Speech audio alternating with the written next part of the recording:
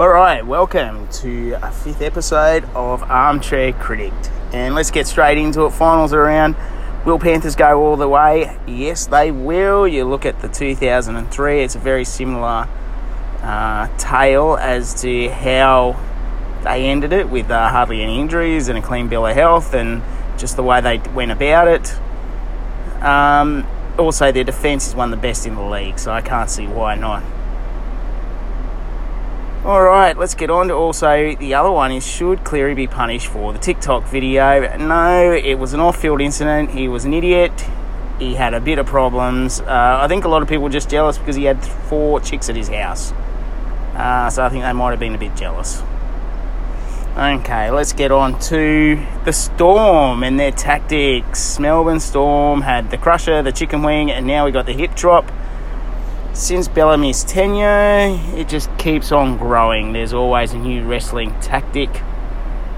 Mate, he should go into the WWE and create a new character called Bellyache. Probably go pretty well.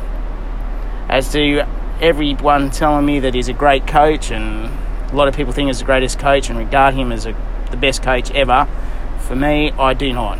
As his negative tactics that he has introduced to the game, along with the NRL allowing him to get away with it for so long with the crusher and the chicken wing before they did anything, and they still don't do anything proper about it. And hopefully once he goes, it is not in the game anymore and it is out. Alright, let's get on to the Toothless Sharks. Should they be in the top 8? Hell no. They couldn't even beat a Raiders reserve grade side. Basically, if you had another couple of weeks, I reckon the Titans or even the Warriors could have gotten in. Talking about that, the NRL were rumoured to be wanting to trial a new wildcard NFL system where the bottom, where from 7 to 10 would play each other. Now, if they did that, I reckon the Titans and the Warriors would have beaten both the Newcastle and the Sharks, who I believe just limped into the finals. Okay, you just got the wooden spoon. Should be ashamed of yourself for finishing last, especially in the way that you finish in your defence this year. No, let's go and do a gender reveal party instead. Like, seriously. All happy and everything else, but they should do a presentation of the wooden spoon to the players. It's just ridiculous. Come on, boys. Like, you shouldn't even be celebrating after woeful defence, the worst defence. Even when Newcastle and Gold Coast were bad, they still didn't allow in the amount of points that you did. Shame. Alright, let's get on to, I just heard that 40,000 people will be allowed at the NRL Grand Final. But there's a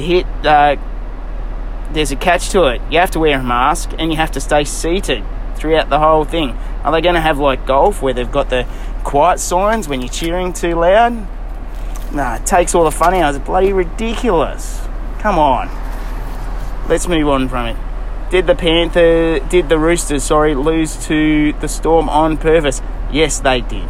Too scared to face the Storm. Sonny Bill Williams is looking like he's way out of league. He's 34. Too old, buddy. Time to move on. Mate, you got $5 million waiting for you over in Canada. Back over you go. Will the Storm choke in this year's finals? Of course they will. It'll be a new new tackling technique, probably. But it'll be interesting to see how they go. Considering the amount of finals they've gotten to, the amount of times they've won it, not too good.